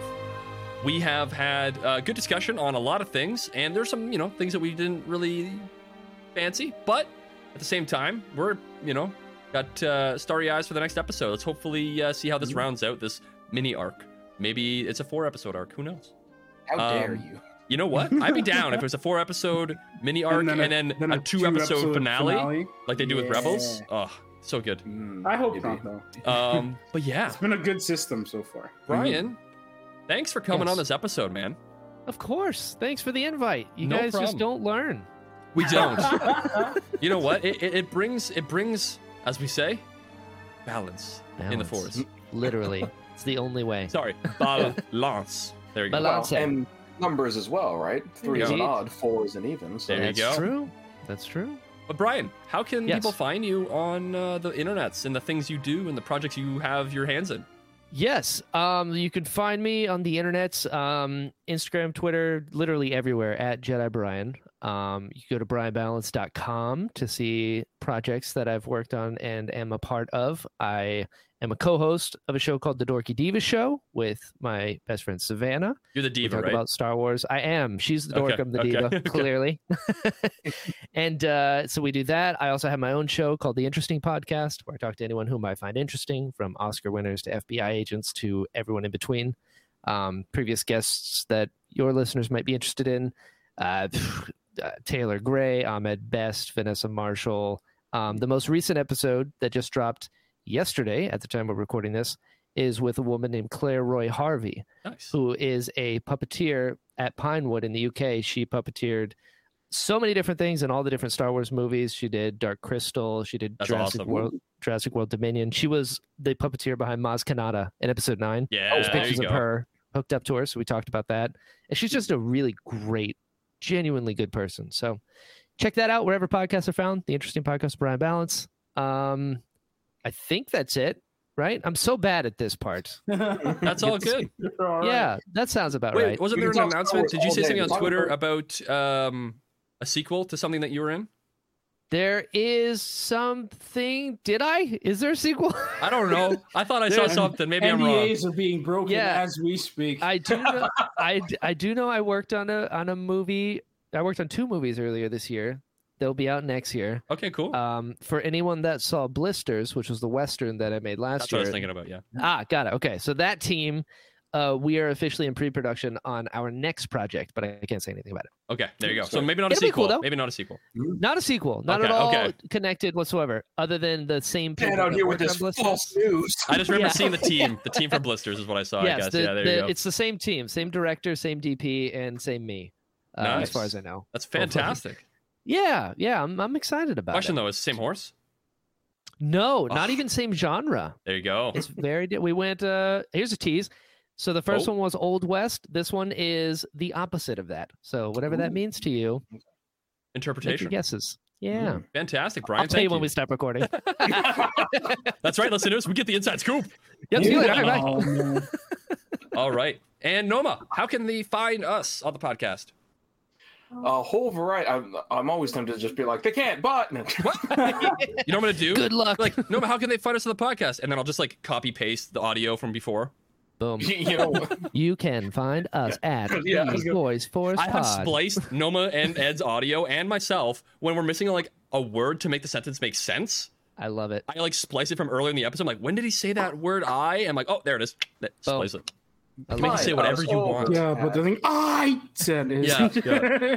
Gotta move that. Find us over at voiceoftheforce.com. New merch shop, shop.voiceoftheforce.com. Email connect@voiceoftheforce.com. This is like the Warhammer episode we did. Social media, Twitter and Instagram. The machine is getting sentience. It's gaining life as it goes along. It's turning into Mark Zuckerberg. Our new episode tweets does help with growing our listener base and is very much appreciated for the Emperor. If you speed this up by 1.25 times, you should have a normal audio.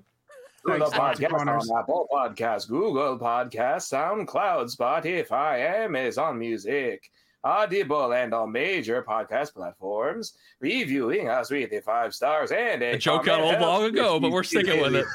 Subscribe for free for the latest episode as soon as it releases. Thank you, All rise and Robotic hail Noma. in the name of Robot Satan.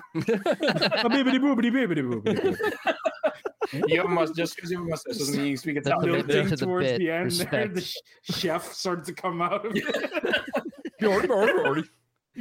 Sorry, that's what I was trying to do. Yeah. And remember, the best game to play is The Floor is Lava. Indeed. How dare you? Are you kidding me? Some people walk in their remember- sleep and they're gonna lose that game real quick. And good. Good, I say. Good for them. Table 3 doesn't deserve having an extra man. I hate him.